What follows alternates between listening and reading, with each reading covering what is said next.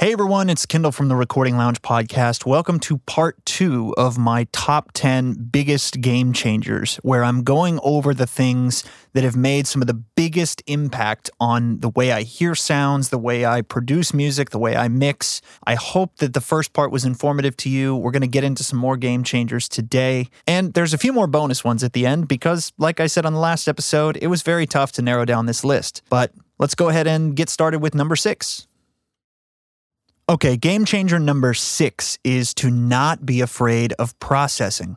This one took me a long time to get comfortable with. For years, I had it in my mind that real engineers don't use a lot of EQ, and that it was some sort of ego thing to be like, oh yeah, this didn't have any EQ on it. I'm proud of that because it didn't have any EQ, and that's the goal. You hear the big name engineers, Al Schmidt, Elliot Scheiner, Bruce Swedien, all these heroes that have recorded these amazing records talk about how EQ, use it as a last resort, try not to use it as a crutch. But when you really sit down and watch an engineer, and you watch a pro, or you do a mix with the master sort of thing, and they crank on those EQs, all that gets thrown out the window. A video that I encourage all of you to watch is a video, it's a preview from a Mix with the Masters thing that they did at a big studio with a Neve console. It's CLA recording drums for Phil X. So if you go to YouTube and you type that in CLA drum recording or something like that, you'll see this video and it's, 8-10 minutes, something like that. And the most important lesson that I think you can get from that is, first of all, by the end of that 8 minutes while he's sound checking drums, it pretty much sounds like a finished record. And he's just recording.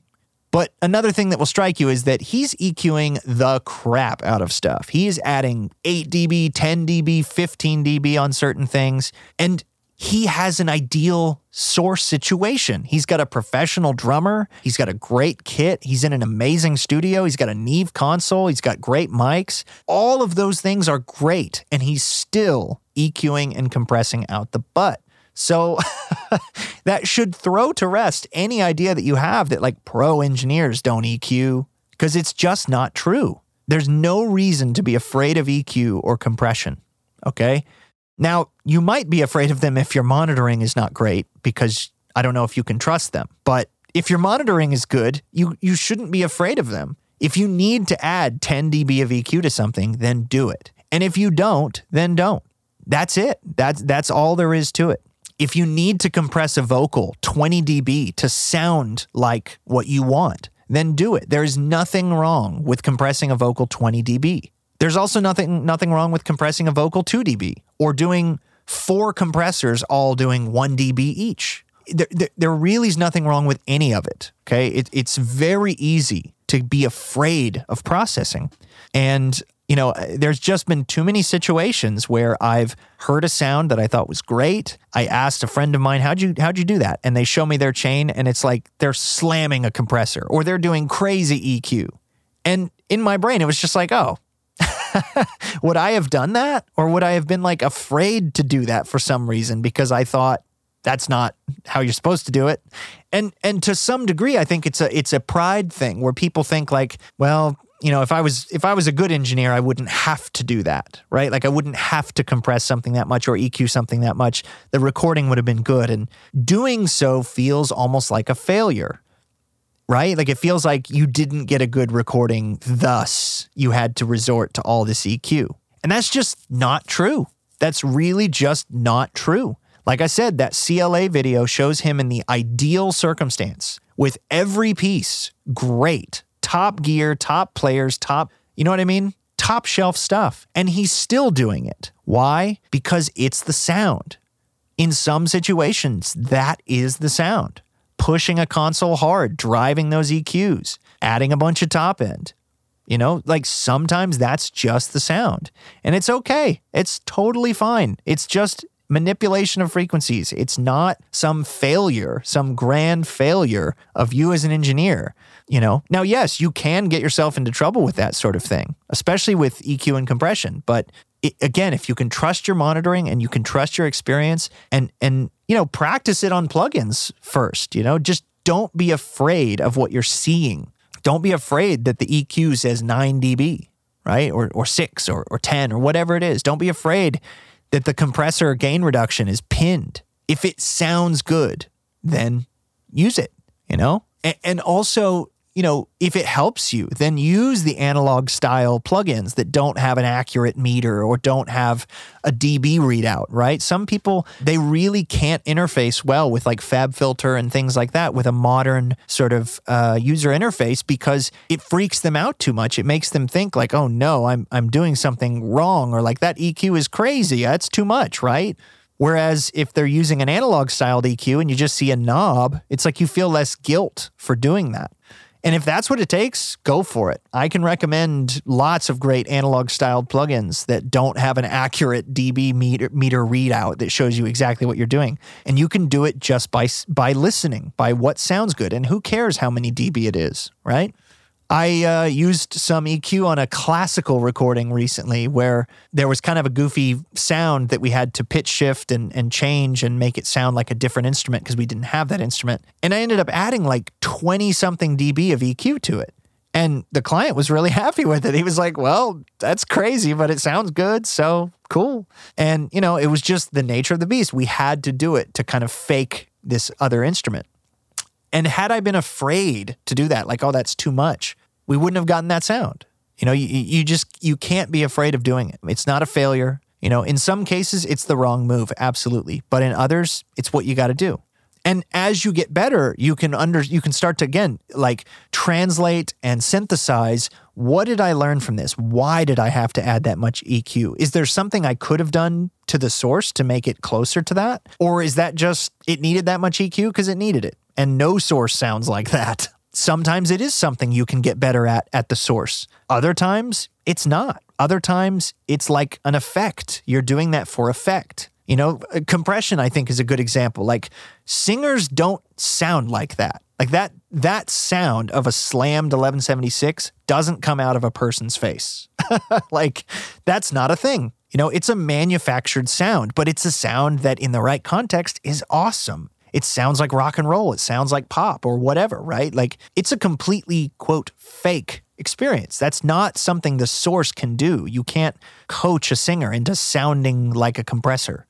So don't worry about it, right? It's like that's part of the job. It's like searching for that energy, those cool things.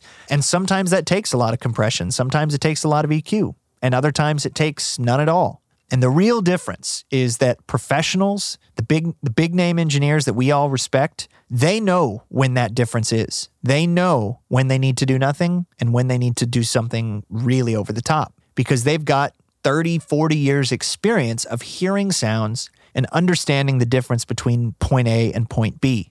And they hear where the sound is now and they have a vision for where point B is supposed to be and they know what they need to do to get it there. They're not going off of, some habit or whatever. It's just easy for them to hear that difference. So strive for that. Strive for not being afraid of your own tools. If you learn the tools, if you understand the tools, and you can trust your monitoring, then go for it. Game changer number 7 is not ignoring the importance of the vocal. Now, this lesson has smacked me in the face dozens of times over the last 15 years, and I've had to learn it the hard way, and it applies to so many different areas, but I want to specifically talk about 3 examples of why this lesson is so important. The first one is early on in my career, I really struggled a lot with getting a vocal to sit in the mix. Now, I wasn't a great mixer. I didn't have tons of experience, but I really struggled to get vocals to sit in the mix.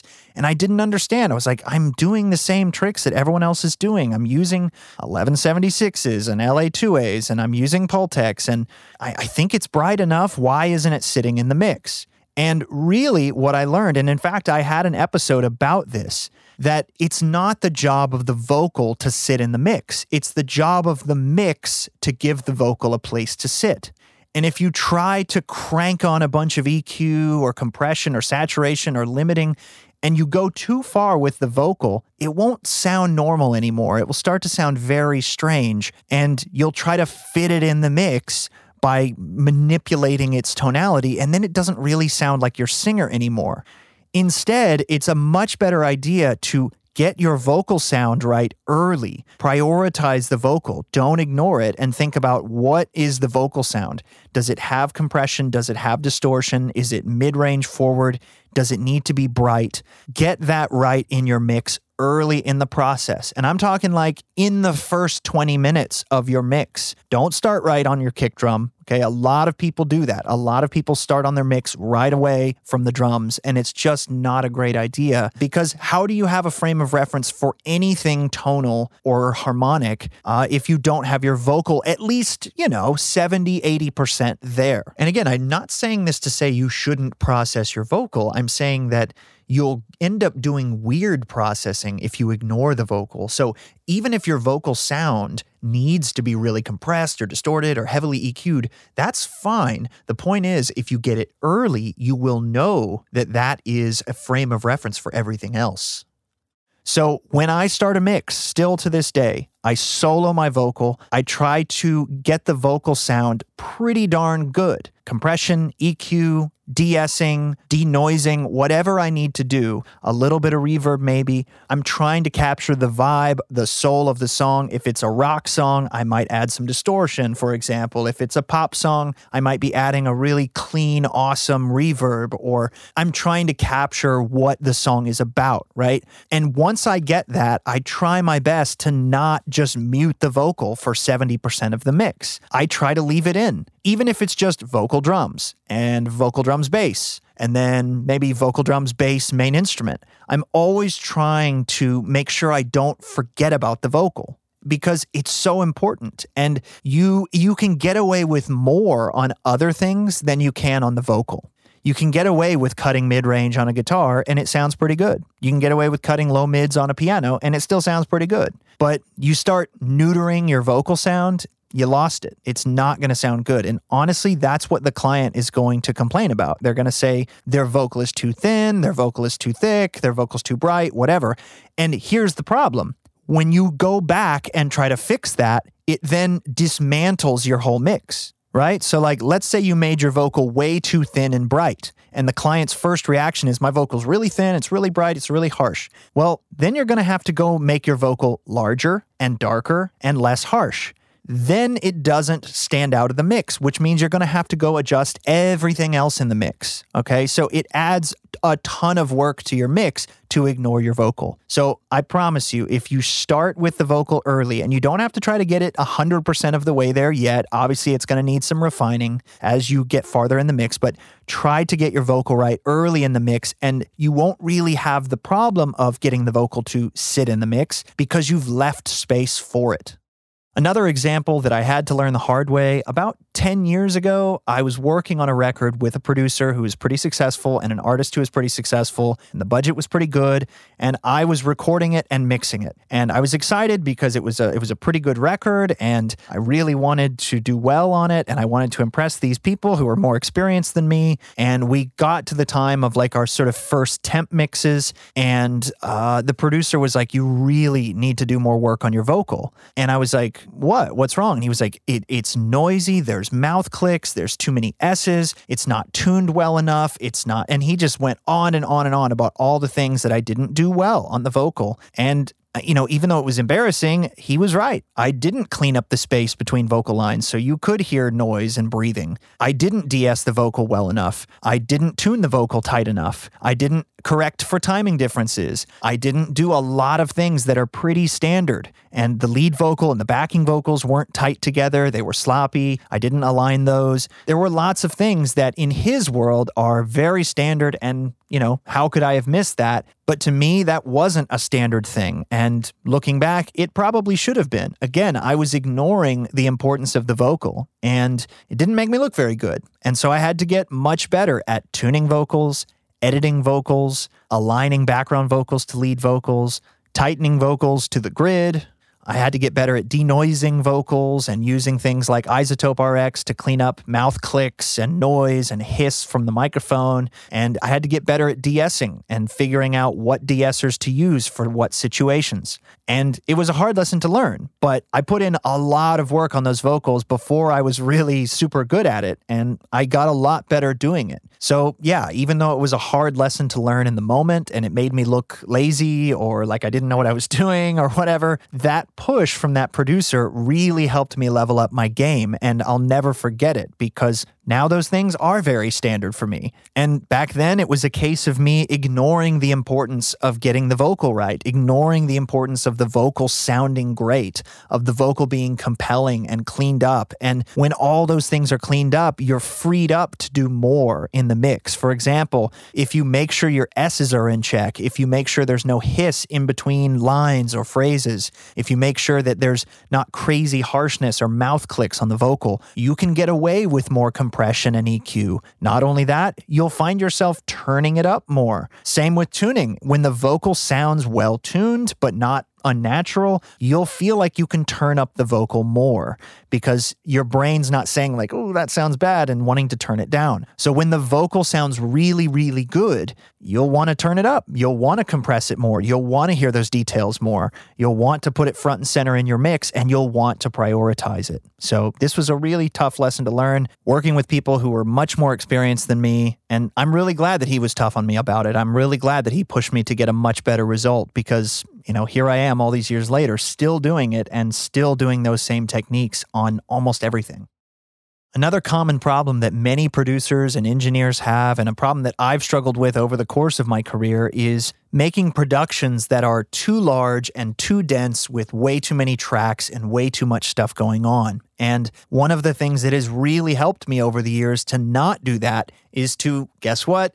Not ignore the lead vocal. I know when you're tracking, a lot of times you just have a scratch vocal or something like that. But personally, these days, I really try to get my scratch vocal to sound really nice. I don't just track it on a, 57 or something. I try to actually set up a nice mic to track a scratch vocal, and I try to give it a quick mix and then not ignore it for the rest of the session. Not ignore it until we do the real vocal. Because just like it can be a challenge to get the vocal to sit in the mix if you've ignored it the whole time, if you ignore the vocal while tracking, you could very well be setting yourself up for a lot of problems in the mix.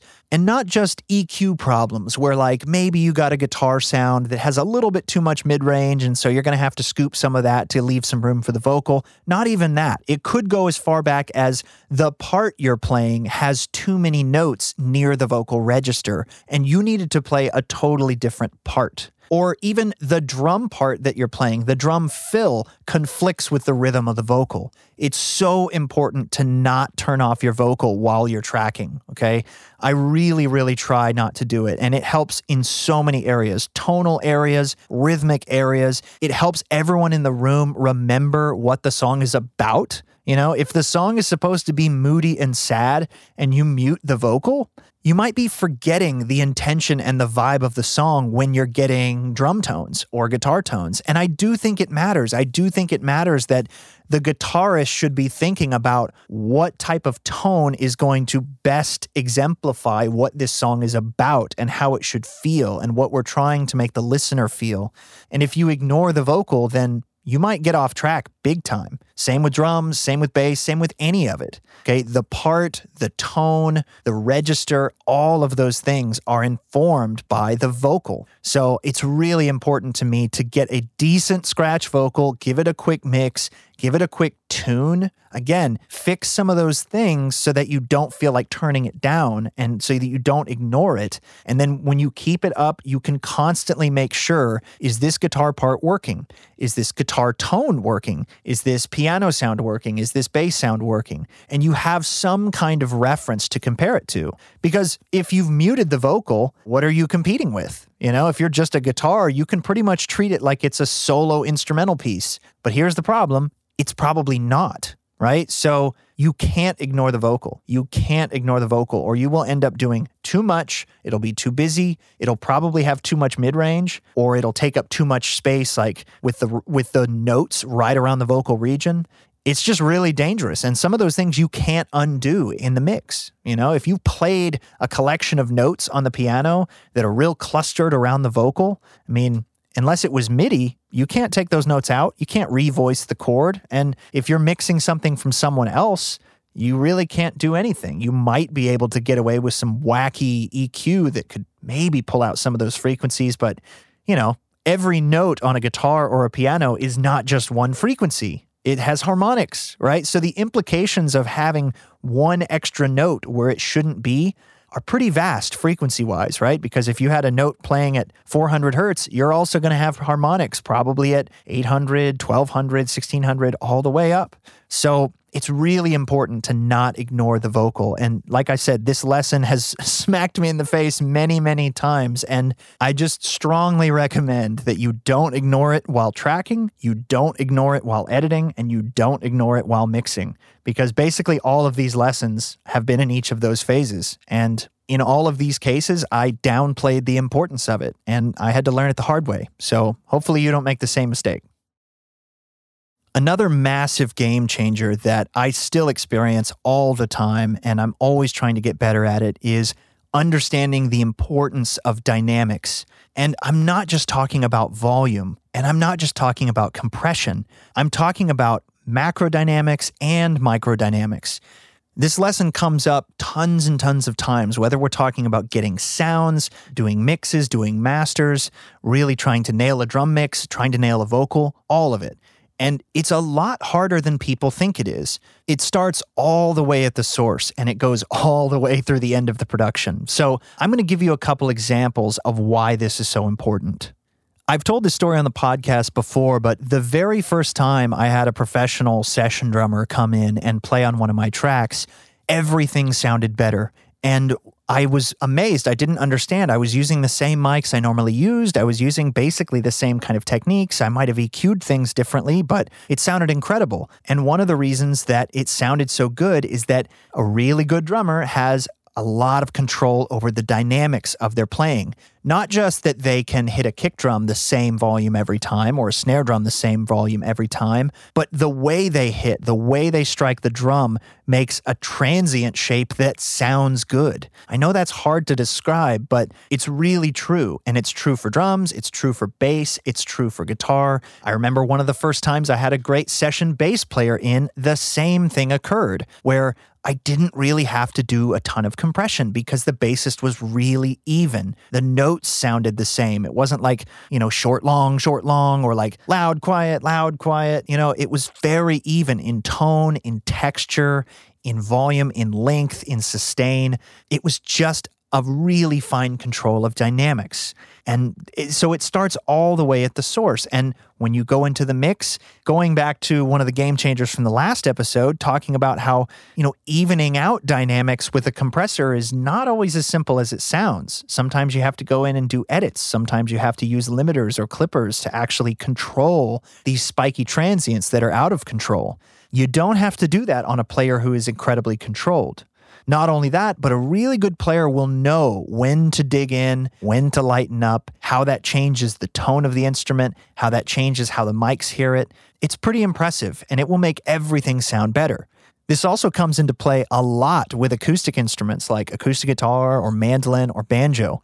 These instruments are very sensitive and sometimes very difficult to control dynamically, and the really good players know how to do it. They have the right touch, they have the right amount of attack, they don't play the instrument so hard that it chokes, but so quiet that it sounds weak. They know that sweet spot, and the same is true, like I said, for drummers. They know how to hit the drum so it speaks, but you're not choking it, it's not too harsh or too hard sounding, or it's not too soft or weak sounding. I think one of the reasons why drum samples started getting really popular, for example, is because you could set the velocity to basically a fixed velocity and make a drummer sound, on average, more perfect. But I can tell you from personal experience, there are human beings who can play that perfectly, not only in time, but dynamically too. It's pretty wild to experience, and it's so important when players have a really good handle on their dynamics. It will affect everything else down the line.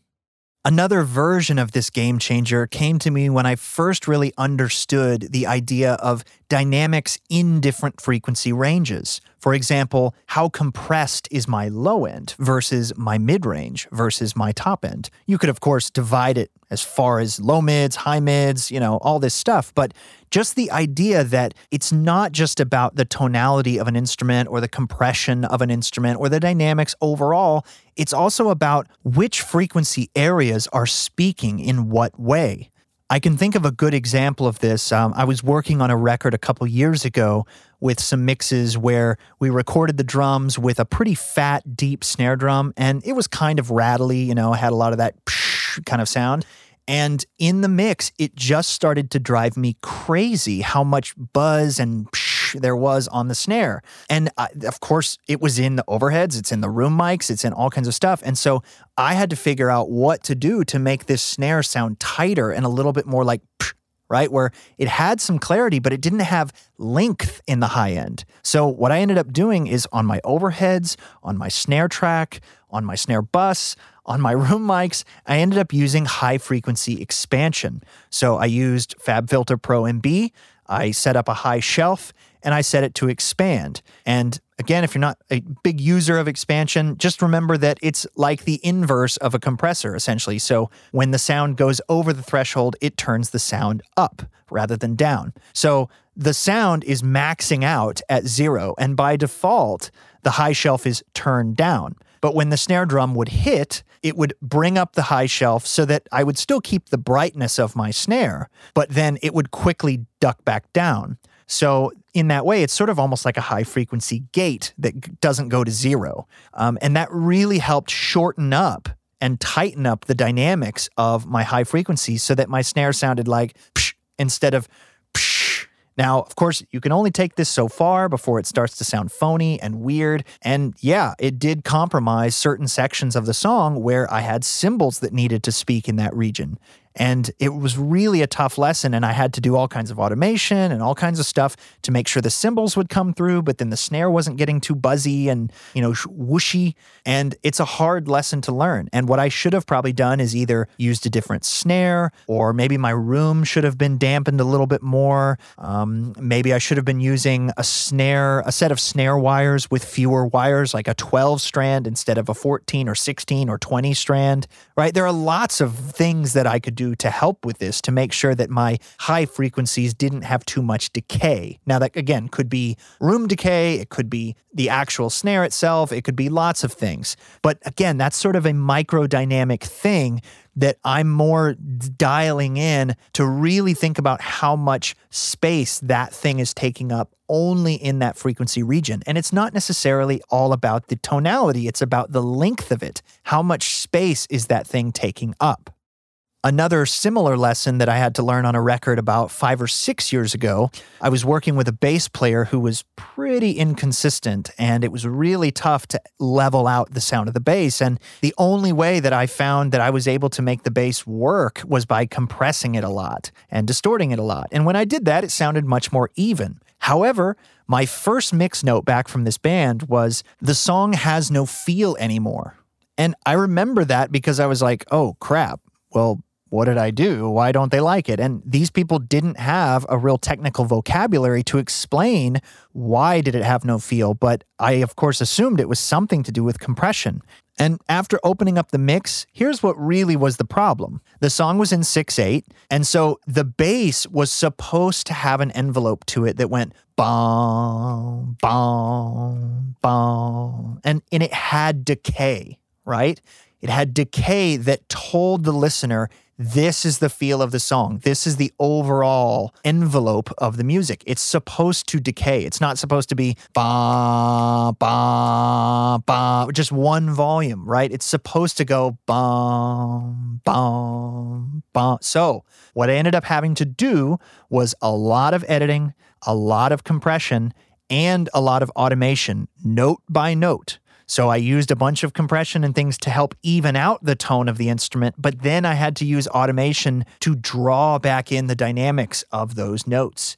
And yeah, that took a long time, and it's frustrating. But again, had that bass player had an even touch, I probably wouldn't have felt the need to compress it as much. Had he had an even tone with controlled attack that didn't get too crazy, yeah, I probably wouldn't have had to compress as much. But it was a really good lesson for me that the overall envelope of the music can be heavily shaped by how much you're compressing individual instruments, as well as your master bus. And you can ruin the feel of the music by compressing too much. And again, it didn't sound bad the way that I had it. It didn't sound necessarily super compressed to me, but it ruined the feel of the music. It can be very easy to get caught up in what compressors do to a sound to make them sound more even and better and more upfront and in your face, and ignore that you're working on music. You really have to keep in mind that you're working on music. So a decision to use a compressor, you have to take it a little bit seriously. You have to think, what am I really trying to accomplish here? Do I need to even it out? And what are the ramifications of evening it out? Do I now need to insert dynamics back into it? Have I ruined all the dynamics? Or am I making them better? Is the goal to have everything in your face and up front? Or are you, making the song boring by doing that? Are you making it exhausting to listen to by doing that? Now, going the opposite direction, I remember a really hard lesson I had to learn. I was working on an album and I sent it to a mastering engineer and he told me, he's like, I just can't get these mixes as loud as the band wants them. And I was like, I'm sorry, I don't know what to do. And he told me the reason I can't get them loud is that your vocal is not compressed enough. And I remember thinking, what? That's weird. That's a weird reason. And I didn't understand that what was happening was my vocal was popping out of the mix. It wasn't being controlled well enough, particularly the peak stuff, the loud stuff. And it was forcing his hand in terms of compression and limiting, and it was hitting the limiter louder than my kick and snare stuff. And, it was a country song, and a lot of times country stuff, the vocal needs to be pretty loud. But when you do that, the vocal also needs to be very well controlled. And this is true in country, pop, rock, a lot of things. Now, in rock music, the vocal tends to sit a little bit farther back in the mix than, say, a country song, but it still can apply. And so I had to go back through the entire album and I had to add some fast compression or some limiting to make sure the vocal didn't pop out a little bit too much. Okay. And I didn't want to change the sound of the vocal overall. I really just wanted to handle those peaks. I also used multiband compression set for a mid-range band. So when the vocal mid-range got really loud, it would kind of tame that and kind of limit that a little bit. And I had to send it back to the band to get them to approve it. They thought it sounded great. I sent it to the mastering engineer and the album finally came out and it was much better for it. So it was annoying to have to do all that, but he was right. He was absolutely right. I was not controlling the vocal peaks enough. And for a long time, I was just scared of compression in general. I was scared of doing too much compression on anything. And then, I kind of went a little too far where I learned how to compress drums and I learned how to compress guitars and bass, but I still didn't really learn how to control a vocal. And I experienced, like we talked about earlier, that fear of, I shouldn't have to compress a vocal 10 dB or 20 dB. And it's just an unfounded fear. It's not about a number. And if you go back and look at Beatles recordings and things like that, if you add up all the compression that was going on after they ran it through the Fairchild again and again and again, and they ran it through tape and there's all this saturation going on, they're compressing a lot. Okay. And so it's not uncommon for me now to compress a vocal a lot. I'll compress it 3 or 4 dB while tracking just to control some of the loud stuff, help it make sure it doesn't clip my converters or pop out a little bit too much in their headphones. I want to make sure that they're comfortable hearing themselves up front and they can always hear themselves. But in the mix, it's not uncommon for me to compress a vocal 5, 10, 15 dB sometimes. And especially in really aggressive types of music like metal or rock, or even sometimes pop, it's not uncommon for me to use a limiter on the vocal in addition to compression to make sure it doesn't pop out too much and it stays up front but doesn't pop out and cause my master bus to do weird things or cause my mastering engineer to struggle to actually get good transient information to hit the compressor the right way. Another time I had to learn this lesson was I was working on a record that was relatively simple. It had just a couple guitars, bass drums, vocals, and keys. There wasn't a ton of backing vocals. It was very much like a band in a room type record. And I was really happy with the mixes, but something felt kind of boring or flat, and I didn't understand what it was. I wasn't doing tons of compression. I wasn't doing, it felt like a nice and dynamic record, but I didn't understand how come this is just kind of boring to me. And I paid a couple of friends that I know, some audio engineer friends of mine. I was like, hey, I'll give you $100 to just listen to the record. Just tell me what you think. You can be specific, you can be broad, whatever, but I just need input because the artist isn't really helping me out in terms of input. The producer, the co-producer I was working with already gave me his input. He thought it sounded good. And I was just like, I just feel like something's off. And I sent it to two of my friends who are audio engineers. And, I got some good input from one of them. But probably the most valuable piece of input was from the other guy who said, I just feel like the music is sitting there. And in between vocal lines and things like that, I wish I heard like a drum fill or a guitar riff or a bass part or a keys riff. And I know it's there, but it's not coming out of the speaker grabbing my attention. So again, I went back through basically the whole album and I made sure that little things were popping in and out and grabbing my attention and staying interesting. And it was going from this sort of steady state thing to, oh, the guitar's playing and then a riff pops out. And, oh, the drum's playing and there's a little snare fill or a little hi-hat or the bass has this tiny little riff. And it was just enough. And we're not talking a lot. We're talking a few dB or something here and there whenever there's a riff, whenever there's a little fill to keep the interest of the listener and keep people engaged with it and to keep things coming at you and changing. And it made a huge difference to the end result. And I'm really, really glad I learned that with that record because, in fact, it was a very dynamic record. And that was part of the problem is that it was so dynamic, but the guitars and the keys and the bass, again, because of compression, because of, tone things, mix things, tape saturation, whatever, all of those things that tend to flatten out the dynamics of a mix, both on a macro level and on a micro level, they made it so that those little moments couldn't quite pop through enough. And it didn't take a lot, but just a couple dB of flicking a fader up when there's a little riff, pulling it back down, same thing on bass drums, all these things made a huge difference to the enjoyment of the record. And I really took that lesson to heart. And now I really try to think about that when I'm mixing is, am I capitalizing on these moments where something could pop out and be interesting? If there's no moments like that, then, maybe I don't have to try to force it. But is there something I can keep people's interest on when the vocal is not singing? Now, if it's a really busy vocal, then maybe you don't have a lot of room to do that. But if there's space in the vocal and if there's room for it and if there's instrumental sections, you need to make sure that those things are keeping people's interest. Another really important part of dynamics is understanding that the word dynamic just really means change, right? And that dynamics are so much more than just volume and compression. That's a huge part of it, but dynamics can also be narrow to wide. That's a dynamic shift. It makes the song sound bigger, right? It's like small to big. And that is still a form of dynamics. And so is dry to wet, right? It's change. It's more than just volume. It's growing the song front to back. And when you add things in the chorus, like shakers and tambourines and backing vocals and vocal doubles, you're adding height to the mix, right? Almost like a frequency component of height, where you're adding this lift in the chorus, right? That's a common term people use, a lift. And that's a dynamic move. So really just understanding that dynamics is so much more than volume has helped me in my career time and time again. And like I said, this lesson has come up in so many different areas, from little tiny things like, does my snare have too much decay in the high frequencies? Is it short enough? Is it taking up the wrong kind of space? To the bass thing, to the vocal thing, to, just thinking about a mix as a constantly changing, moving, dynamic system. It's all really, really important. And honestly, these days, it's probably the thing I focus on most in my mixes.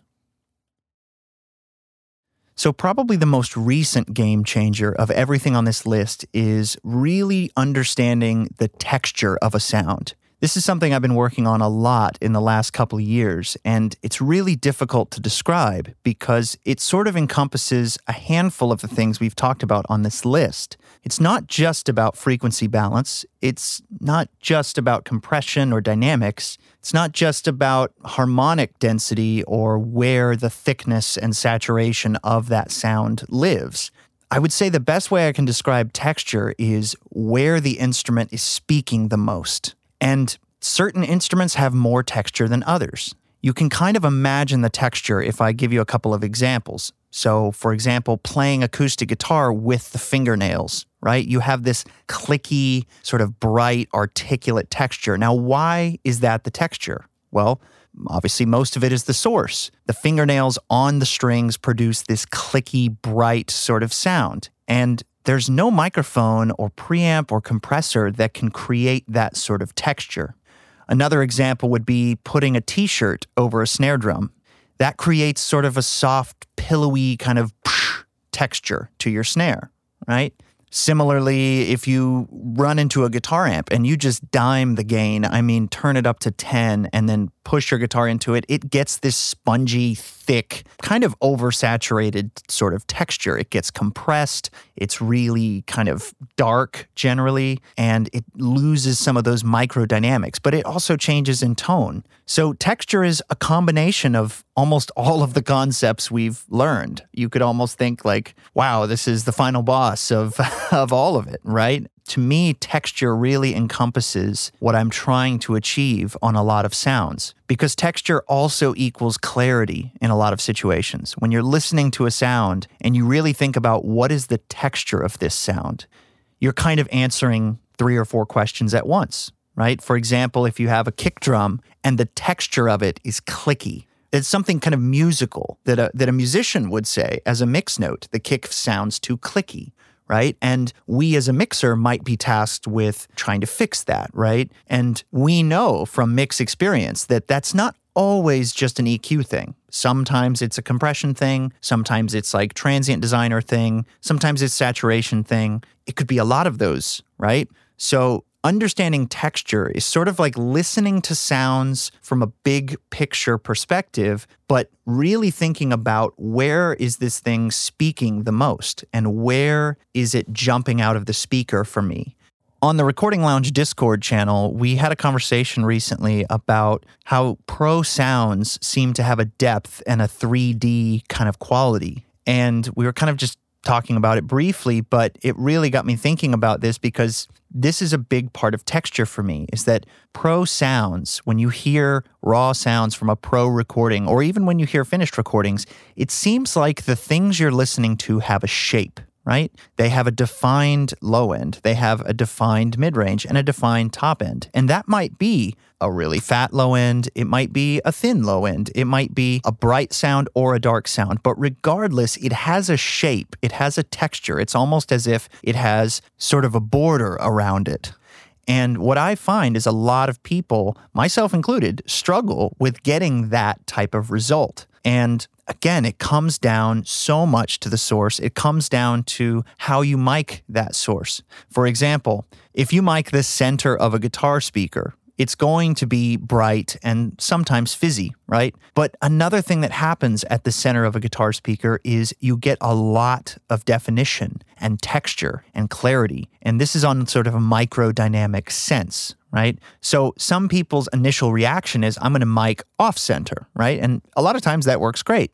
But you're not just darkening the sound. You're changing the texture of that sound. You're making it a softer attack. You're giving it less sort of edges and definition. So instead, a better way to handle this might be to use a darker microphone, like a ribbon mic, and put it in the center. That way you get a darker frequency response, but you still get the texture of the sound, okay? So this really changes the way that you approach miking up things, the way that you approach the interaction of the source and the mic and the processing, because you're listening for what the source texture is, and then you're responding with your mic choice and mic placement. Now, to be clear, I'm not saying that every single thing in your production needs to be highly textured and highly articulate and highly, sharp-edged per se. What I am saying is that thinking about the texture of sound XYZ in your production is really important. Is your snare clicky, or is it snappy? Or is it softer? What is the attack character of your snare drum? What is the attack character of your kick drum? Do they match? Do they seem like they're in the same world? What about the toms? All of those things kind of matter. A good example of texture on drums would be the difference between, say, hitting a cymbal with the side of the stick versus the tip. That's a very, very different texture from the same exact instrument, but performed a slightly different way, attacked a certain way. You get a ping with a sharp transient versus kind of a whoosh sound, right? And just thinking about those things has really changed how I approach getting sounds. Thinking about how all the textures need to match up.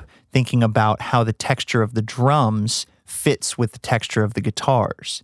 I find a lot of times in rock music, for example, the textures need to be kind of sharp. That doesn't necessarily mean they need to be bright, but it means they need to be articulate. You're dealing with distortion, you're dealing with high gain, guitars, you're dealing with drums, you're dealing with bass. And if the bass doesn't have the right texture, if it doesn't have enough mid-range or distortion or attack or some combination of all the above, you're not going to hear it in a rock track. Same with the vocal. If the vocal is really smooth and pretty and it doesn't match the texture of the track, it's not going to cut or it's not going to fit.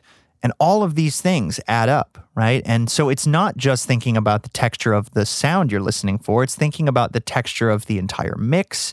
It's thinking about sort of what you might call counter texture, like how is this thing's texture interplaying with this thing's texture?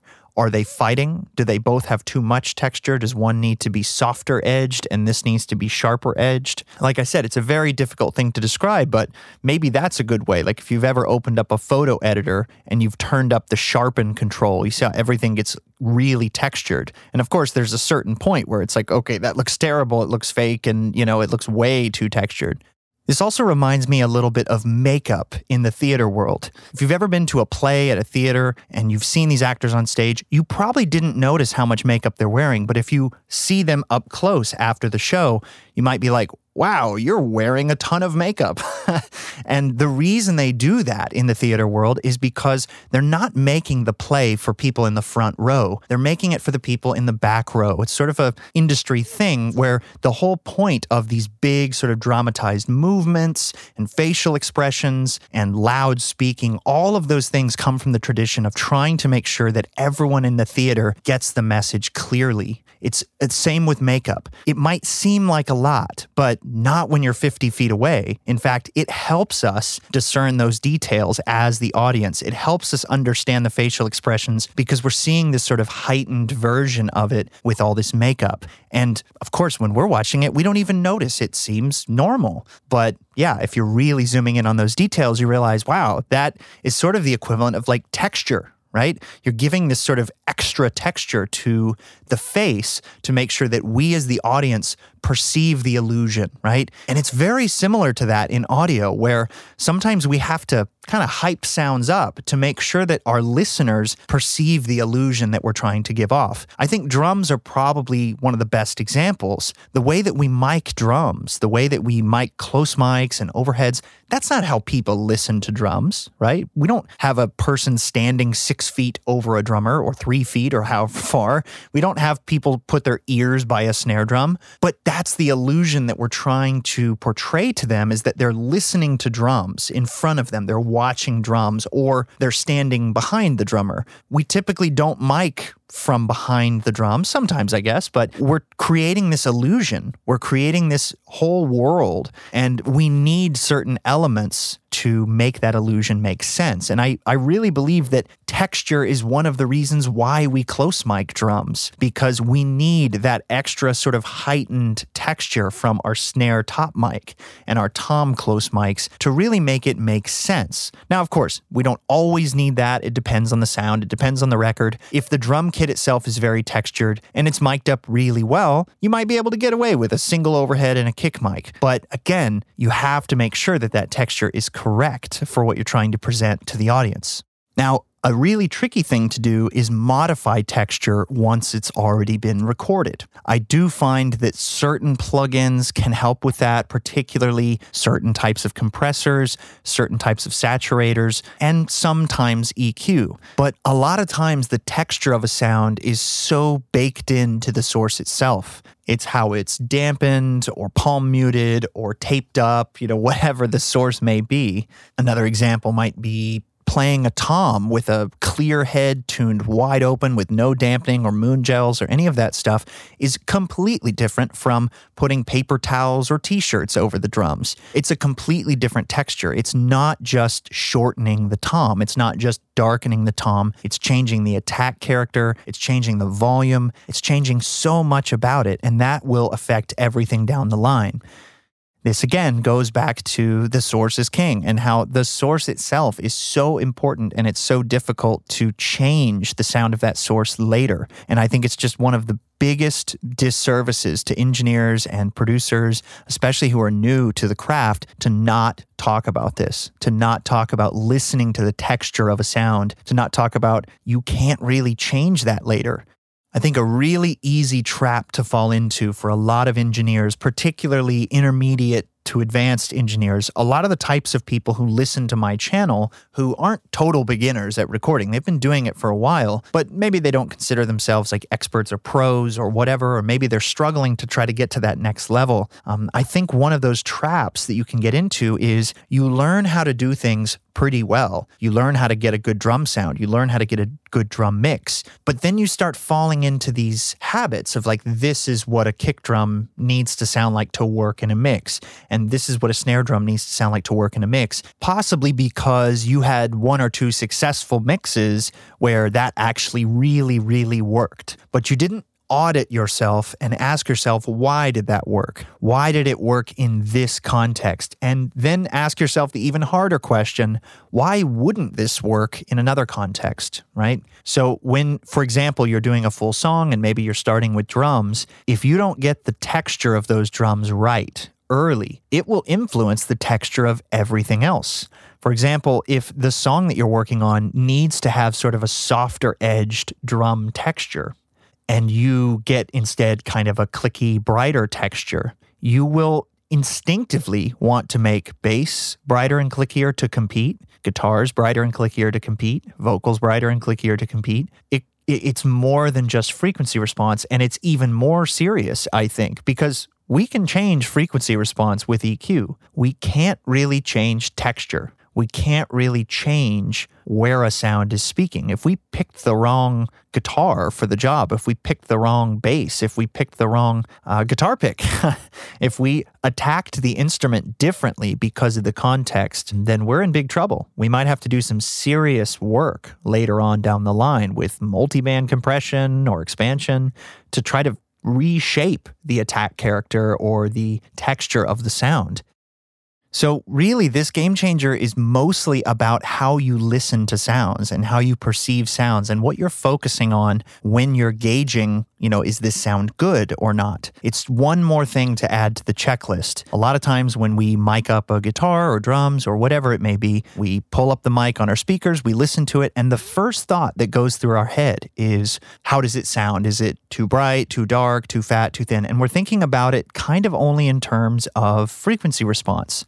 If we're not compressing it, then we're probably not thinking about compression. But in reality, the texture and the dynamics of that sound are such a huge part of it. Guitar players seem to know this because a lot of times when they're tuning an amp and they're trying to figure out the right guitar sound, they're really thinking about, how does it palm mute? How does it play open? Does it have enough sustain? They're thinking about texture, but maybe just not realizing that they are. But I find that engineers a lot of times, at least myself, maybe some of you out there are different. I kind of would just skip over that. I would think about tone. I would think about, is it too bright, too dark, too much mids, not enough mids, whatever. I was pretty much only listening to frequency response.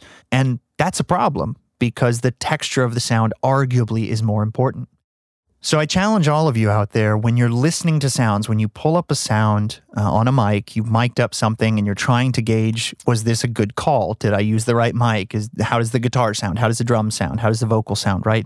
Ask yourself more than just, is it too bright, too dark, too fat, too thin, too much mids, not enough mids, right? Ask yourself, what is the texture of this sound? Where is this sound speaking the most, dynamically and harmonically? When you're listening to a vocal or a snare or a guitar or whatever it may be, what's the attack character of it? Okay, what's the sustain character? Is the attack sharp?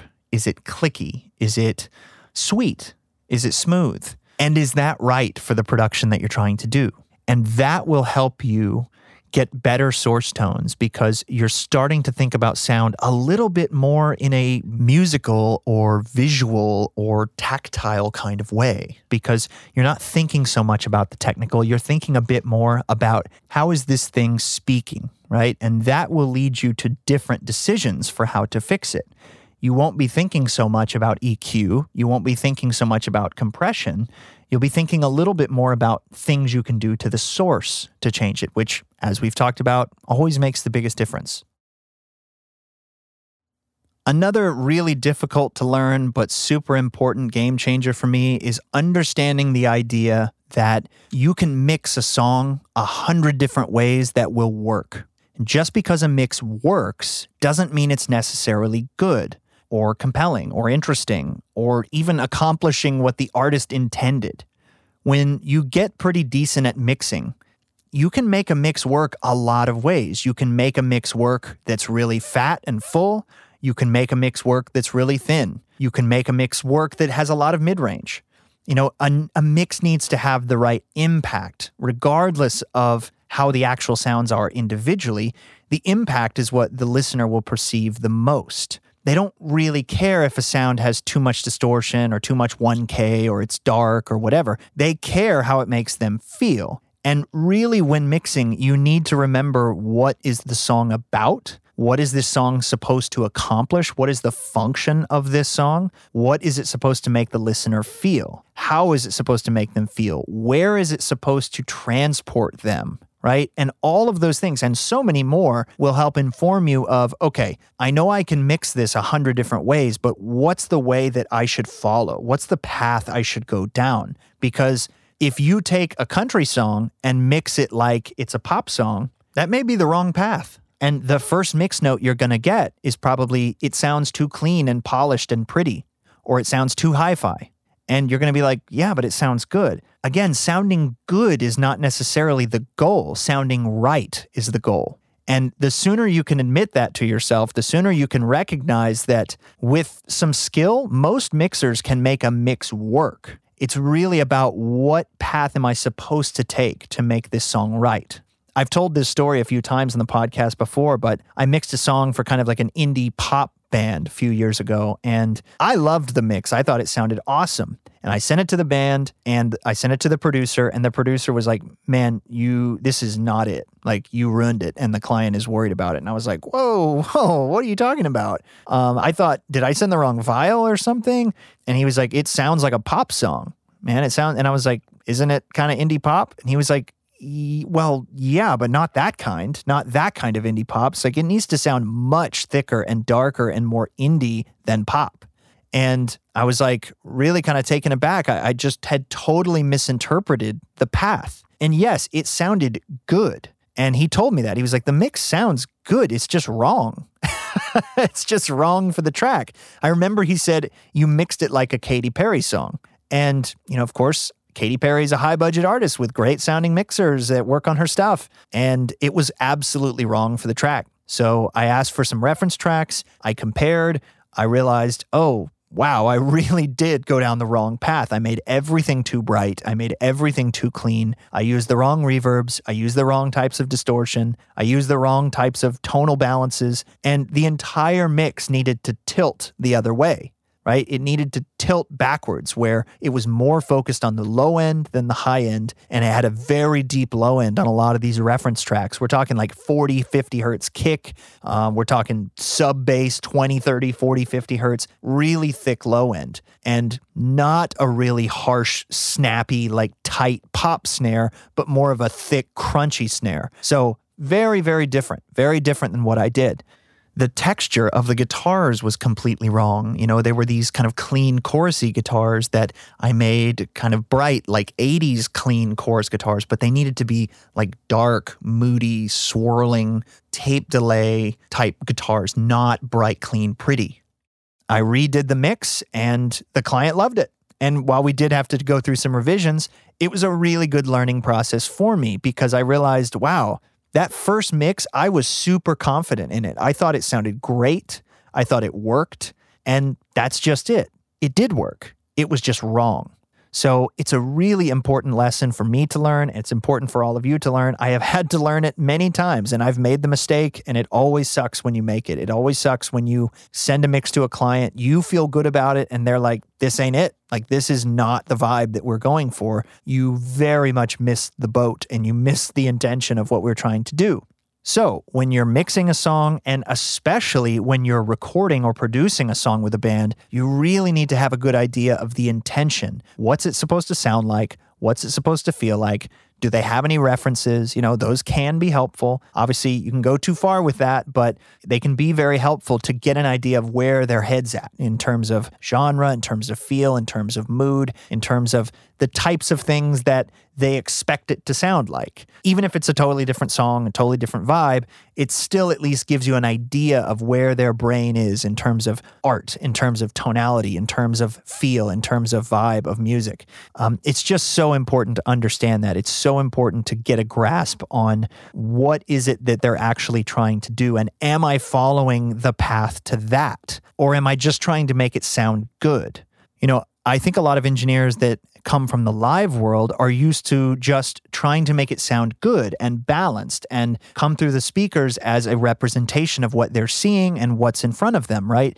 And that is not what happens in the studio world. In the studio world, we are not bound by what you have to see. We're not bound by what's on stage. We can do anything we want to do in the studio world. You can make something completely different from reality, or you can make it very close to reality. You can make something that is just presenting the artist track by track with no layers, no fluff, no reverb. I mean, you can make something as bone dry as it gets, or you could take your listener to space and put reverbs and make crazy edits and do all kinds of drum samples and synths and stuff that's not even there. And it's valid. It's all about art. It's not about what is good necessarily. It's about what's right for the art. Good is kind of irrelevant when it comes to art, right? Like, you can make something that is good and balanced, but not interesting, not compelling, and not what the artist is trying to communicate, right? Balance can be very boring sometimes.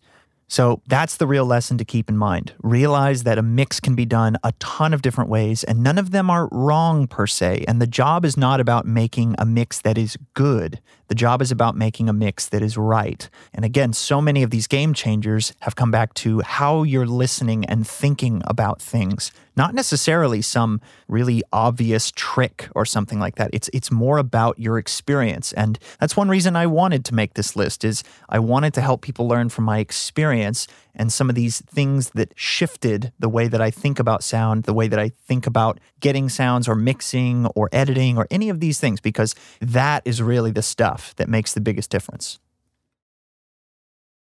Okay, so a few honorable mentions that I thought about including in this list, but they weren't necessarily true game changers. They helped, but they didn't really make some massive shift in the way that I do my job. So number one is sidechaining. I have long sidechained my kick into my bass. That's something that is really useful. But with the advent of things like FabFilter Pro MB, and with so many plugins now having the ability to sidechain thing A into thing B, it's become really a nice, fun, creative tool for mixing. Being able to sidechain, for example, a snare drum into an acoustic guitar only in the high frequencies to make sure that your snare attack comes through and it doesn't compete with your acoustic attack, especially if your acoustic guitar player is really smacking on the 2 and 4, making sure that those things interplay well. Sidechaining isn't something I do on everything necessarily. I know some people probably take it way too far and try to sidechain everything to everything and everything's interacting, but it is a very handy tool and it's a clever tool. It makes you feel like, wow, that's a really smart way to handle these two things interplaying together in the mix. And a lot of times it is. There are some really clever things like Track Spacer. I'm sure some of you use that plugin. I use it sometimes, when you're really trying to fit a bunch of stuff into a mix. You've got a lot of tracks and you just can't get this vocal sound to work with this synth sound, and the client is really adamant about that synth being the sound, right? This is a really common thing when I'm not the one who produced it or recorded it, and I'm just getting tracks. And sometimes you do run into those issues where they weren't listening to the vocal and they weren't paying attention to, hey, this is kind of walking over the vocal notes. So in those cases, things like track spacer can work really well for side chaining your vocal into a synth, for example, to essentially clear away those frequencies when the vocal is singing, but leave them there when it's not. So yeah, side chaining. It's not necessarily a game changer, but it's a really cool, handy thing and something that's super easy to do in modern DAWs. Another somewhat game changer for me was the plugin Soothe, okay? This is by Oak Sound. It's a plugin I use a lot, and I didn't want to dedicate an entire game changer to this plugin necessarily, but there's a little bit of a story attached to this. So I have always been pretty sensitive to harsh resonances on vocals, electric guitars, acoustic guitars. Those ringing sort of tones just drive me crazy. And for years, I was using EQs, and back in the day when we didn't really have things like FabFilter, kind of the best you could get was Waves Q10, which is a parametric EQ with 10 bands. And you can make things pretty darn narrow. So I would use that to notch out some frequencies. But of course, you run into the problem with these things of, well, yeah, now I've notched out all these annoying frequencies, but now the sound is terrible.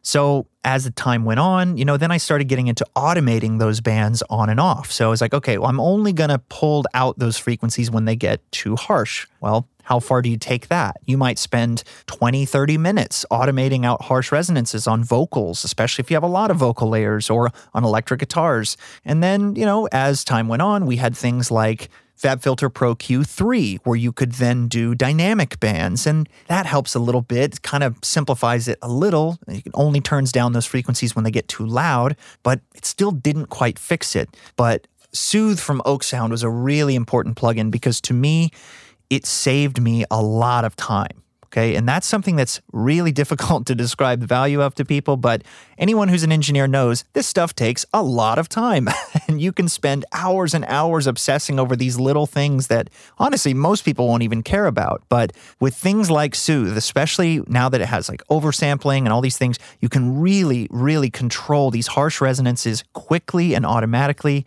and you can put Soothe across 3 or 4 different vocals, or 10 vocals, or however many vocals you have, or electric guitars. Now, of course, with any of these plugins, including Soothe, you can go too far and make it sound weird and terrible and neuter it. But if you're careful with the settings, if you're careful not to go too far with it, if you're careful with how you're adjusting the bands and the sort of sensitivity regions, you can really clean up stuff super quickly. And it just works, it just works so well. And so that was a really, really important plugin for me. It's something I feel like I waited for years, and I use it a lot because of that. Another bit of a game changer was understanding that live rooms don't necessarily need to be super long decays. I had it in my mind for years that big studios had big, long decay times in their live room, and that was one of the secrets to getting amazing drum sounds. But if you've ever been to these studios, even some pretty big studios, they don't actually have that much decay. Not only that, but they have a longer critical distance. And if you look up that, it's basically how far away can you place a mic where the direct sound is equal to the reverberant sound. And when you're in a larger tracking space, because the walls are farther away, even if your decay time is, quote, longer, it's also quieter. And you have a longer critical distance. You can place mics farther away, and they don't actually sound that roomy. And so that's a really interesting thing because for whatever reason, we define reverb time as a function of decibels, right? It's how, like RT60 is how long it takes for that sound to decay by 60 dB. Now that gets a little bit interesting because if you're in a large room, like let's say you're in an airplane hangar and the walls are 70 feet away from you, it's like, well, the decay might be really long, but it might be quiet. So if you're gauging by RT60's definition, it's like, well, it might have already been 60 dB quieter in 3 seconds versus 7 seconds is what it actually is. But because it's a function of decibels, then it's a weird thing. I hope that makes sense. So really, one of the reasons why big studios, quote, sound better a lot of times is because of the critical distance and because the early reflections are not interfering with the direct sound because the walls are farther away. It's not so much that they sound better because they have a big decay. It's they sound better because the walls aren't so close. I could go on and on about this, but let me tell you a story about when I first kind of noticed this in my room. Basically, I was working on a record with a producer out of Nashville, and we were recording drums, and everything was going great. Once we got to guitars and vocals, acoustic guitars and vocals, he was like, we need to dry up your room. Like, what can we do to help do that? And I was like, oh, is it really that long? And yeah, it was, because I had basically fine-tuned my room to work great for lively, roomy drums, but when it came time for acoustic and vocal, it really didn't work that well. And I guess I had just gotten used to it. It sounded normal to me. It didn't sound roomy, but when I really put on headphones, I added some compression to the vocal, I realized man, you really can hear a lot of room in there. And that's something I encourage all of you to do is when you're trying to gauge, does my room have too much liveliness or whatever, put on headphones, okay? Isolate yourself from your own control room. This is especially important if you're in a one-room studio where you're kind of used to hearing the whole room all the time, whether you're monitoring or mixing or whatever. Put on headphones and listen to the source in isolation and really kind of think about, am I getting way too much room in this? So that experience really led me down a pretty deep rabbit hole of, I need adjustable acoustics in my room. I need baffles. I need gobos. I need blankets. I need things that I can use to change the decay of my room and tighten it way up for certain types of sessions. And another interesting thing is that over the years, especially the last 10 years, music has gotten drier and drier, right? In the 90s and early 2000s, I feel like everything was kind of roomy. There was a lot of roomy sounding drums. There was a lot of roomy sounding guitars, Steve Albini type stuff that sounds like band in a room. And I love that sound, but it kind of became less trendy, and things have gotten, especially with pop being so big, hip hop and pop being so big in the last 10 years, things have gotten very dry and very tight, and people are recording a lot more in small studios, and people are recording with close mics really, really close. Think about Billie Eilish vocals, they're very close to the mic and they're in a very tight room. So it's really important to understand that your live room doesn't necessarily have to be super lively, doesn't have to have a long decay necessarily. It needs to be controlled. It needs to be neutral and not untreated. You still need to treat for frequency response and evenness in decay. I do think it's important to have a live room that has a nice even decay. Even if that decay is short, you don't want tons of low frequency decay and a super dead top end, right? That's not necessarily going to sound great. So just throwing out a number here, let's say that your live room decay on average was about 500 milliseconds. I don't think it would be strange to have your low frequencies below, let's say 100, 200 hertz to be maybe 550 or 600 milliseconds, and your high frequencies above, let's say 5K, to be more like 400 milliseconds. There's a slight tilt to it, but in general, you want a fairly even decay time in your live room. And again, live room, the term kind of originally comes from this is where the live instruments are playing. And traditionally in the history of the music industry, especially early on, you had to record people live because we didn't have multi-tracks, right? We only had a 2-track tape machine or a mono tape machine with 1 track. So you needed a big live room to be able to handle an orchestra. You needed a big live room to be able to do that. And a lot of the studios kept being used for much of the music industry. One of the other problems with having a live room that's a little bit too lively is that everything starts to sound the same. And that's not necessarily good. Everything starts to have that same kind of room character. Whereas if the room is a little bit more controlled, a little bit tighter, not too much influencing your sounds, then you're really getting the direct sound in that room. Now, I'm not saying everything has to be dry. In fact, I really think it's handy to have adjustable acoustics. I'm just saying that the live room goal is not necessarily to be super roomy. And in fact, if you're in a small room, like a converted garage or a bedroom or something like that, chances are you're better off treating your room pretty tightly because the room sound that's in there is maybe not necessarily going to be that great. And your critical distance, if especially left untreated, is going to be very short. So I could go on and on about this, but I just wanted to bring that up. That was an important thing for me. I don't know if it was necessarily a complete game changer, but definitely made an impact on the way that I do my job. All right, well, I hope this episode and the previous episode were super helpful for you. I hope they save you time and frustration. I hope they explain some things that you've experienced but maybe didn't know exactly what was going on. I know that so many of these things have helped me in my career, so I hope they do the same for you. As always, make sure to check out recordingloungepodcast.com. Right there on the front page is a link to our Discord chat, which has been real fun. I'm really enjoying it. Also, make sure to check out Patreon to support the podcast. Patreon.com/recordinglounge, and make sure to check out the YouTube channel, youtube.com/recordinglounge. I'll talk to you next time. See ya.